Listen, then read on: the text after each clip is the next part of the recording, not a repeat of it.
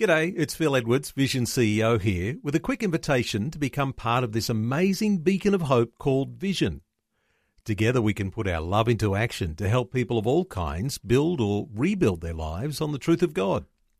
Please consider the part you can play during our upcoming Visionathon appeal, remembering that it's your support that makes Vision possible, including this podcast.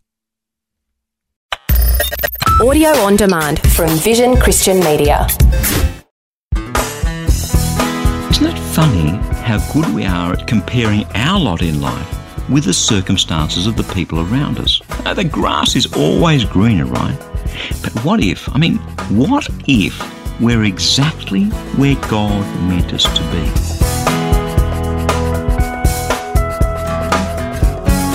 Hi, I'm Bernie Diamond, and welcome to the program today as we take a look at those comparisons that we make from a different perspective.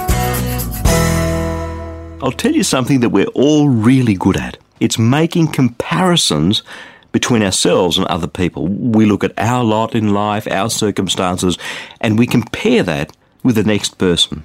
And ours always looks so crummy and hopeless. We look in the mirror and we see ourselves warts and all, and then we look at our friends and think, wow, I wish I looked like them, or we compare our abilities with theirs, or our marriage with theirs, or our house or our car or our status with theirs. Whatever it is, and we think, I'd love to be doing as well as they are. You know, I think that this is a symptom of a deep sickness in our society, an addiction to recognition. We've become a bunch of recognition junkies because that's what they feed us on TV and the celebrity magazines and the songs that make the hit parade. It's all about clamouring for recognition and success, whatever that is, and being noticed and rewarded. At home and at work and on the sporting field. And when someone else seems to be getting just a tad more of the limelight than we are, we feel so incredibly wounded. Any of this sound even vaguely familiar? I remember this routine so well. I used to hate it when someone else succeeded, school friends or work colleagues. I wanted the glory and the recognition for me. I didn't want them to have any of it. It's really sad. I mean, I can talk about it now quite dispassionately, but back then, this would eat away at me like a cancer. Bernie was the quintessential recognition junkie. It's a sign of never growing up. It's a sign of not making the transition from being a child, and children rely on the recognition and approval of their parents, to being an adult. Sure, we all need encouragement, but that's different. That's healthy. Encouragement is affirming. But when we need it to survive, when we hunger after it, when it motivates what we do, then we're getting it all wrong. Let me give you an example. Numbers and statistics. Ministries like ours on the radio are reaching millions of people around the world each week, touching lives through the media. How do you measure the effectiveness of what we do? Well, some people write and call to tell us the impact that the programs have had on their lives. And you know, that's a real encouragement just to hear someone's story, how God used the program last week to unlock something in their hearts. Can I tell you, that gives me an incredible sense of satisfaction. But last year I was at this seminar, and they suggested that we establish performance-based reporting. How many people are responding to your program? How many people are coming to Christ? How many people kind of reducing God's work down to a bunch of statistics?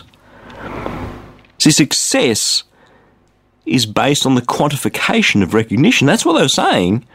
See how easy it is to fall into this recognition trap. Can I tell you, if in his day Jesus had done performance-based reporting, he would have flunked. Because in the end, they all deserted him and left him to die on the cross. And you know something? I know that certain series that we produce will have a stronger response from people than others.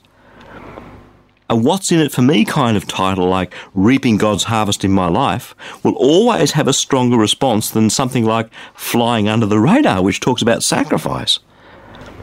And if I danced to the statistics of recognition, I would just tickle your ears with stuff that you'd like to hear, rather than the stuff that God wants you to hear and that you need in your life. And you know, it's the same in every part of our lives. We can become recognition junkies, looking for recognition, whether it's in statistics or whether it's pats on the back, whatever it is. But flying under the radar is not about recognition. It's about being the person that God made us to be and doing the things He called us to do and just honouring Him and living our lives for Him. The Apostle Paul knew that. On death row in a Roman prison, in chains, have a listen to what he writes in his letter to the church at Philippi. Now, I want you to know, brothers and sisters, that what's happened to me has really served to advance the gospel. As a result, it's become clear throughout the whole palace guard and to everyone else that I am in chains for Christ. Because of my chains, most of my brothers in the Lord have been encouraged to speak the word of God more courageously and fearlessly. Now, it's true that some of them preach Christ out of envy and rivalry, but others out of goodwill. The latter do so in love, knowing that I'm put in here for the defence of the gospel. The former, though, preach Christ out of selfish ambition, not sincerely, supposing that they can stir up trouble for me while I'm in chains. But what does it matter? The important thing is that in every way, whether from false motives or true, Christ is preached, and because of this, I rejoice. Imagine he's been ripped out of the limelight, he's staring down the barrel at death. People are taunting him. They're going out and doing what he used to do, preaching the good news of Jesus Christ, and they're doing it to stir up trouble for him and to taunt him and out of selfish ambition. And his response is, I don't care, because it's not about me. As long as someone's out there telling people about Jesus Christ, that's fantastic. Here he is, a dungeon on death row. You know, recently I was flying between Australia and New Zealand. I was up at 35,000 feet in the 747. I pulled out my PDA, you know, the phone and handheld computer, and it has an electronic version of the Bible on it. And I was reading this passage out of Paul's letter. And I thought, here I am, 2,000 years later, 35,000 feet above a part of the world that Paul didn't even know existed, reading what he wrote in that Roman dungeon. He could never have imagined how powerfully God was going to use him. And that's the point for me. See, the flashy things that I can do in my own strength to get recognition and to get a laugh, they're nothing compared to what God can do when He gets a hold of me and uses me in His power. And you know, it's the same with you. Sure, you've got some abilities that I don't have. And sure, you could use them to get some flashes of recognition, but when you place those abilities in God's hands, He multiplies them with a power and an impact that will take our breath away. It's not about you and I comparing our lots with another. It wasn't about Paul sitting in that dungeon on death row comparing his lot with the people that were out there taunting him. It's not about that. God takes us through dungeons from time to time. Yours are going to be different to mine. And then He shapes us and molds us and uses us for His glory. And the way He uses you will be different to the way that He uses me. It's not about recognition. It should never be about recognition and numbers and statistics, and it shouldn't be. People whom He uses powerfully are those that cooperated with Him in that dungeon, just kind of faithfully following Him, flying under the radar of public recognition, being there, standing there, doing what He's called you to do for His sake, under the radar.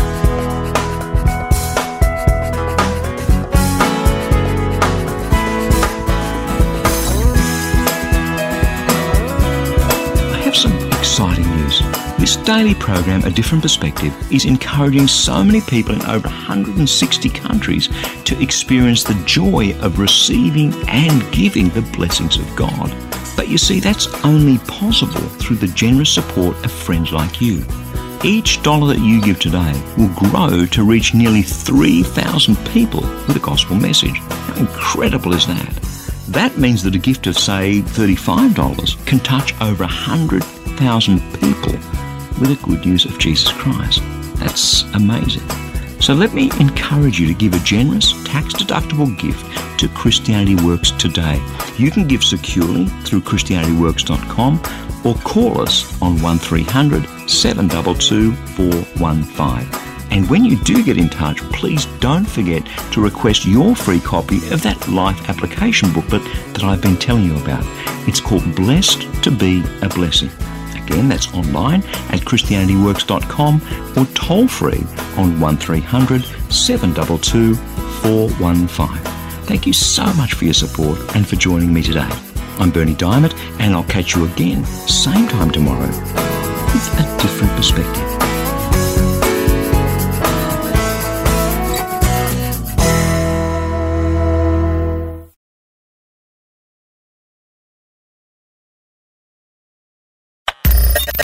Thanks for taking time to listen to this audio on demand from Vision Christian Media. To find out more about us, go to vision.org.au.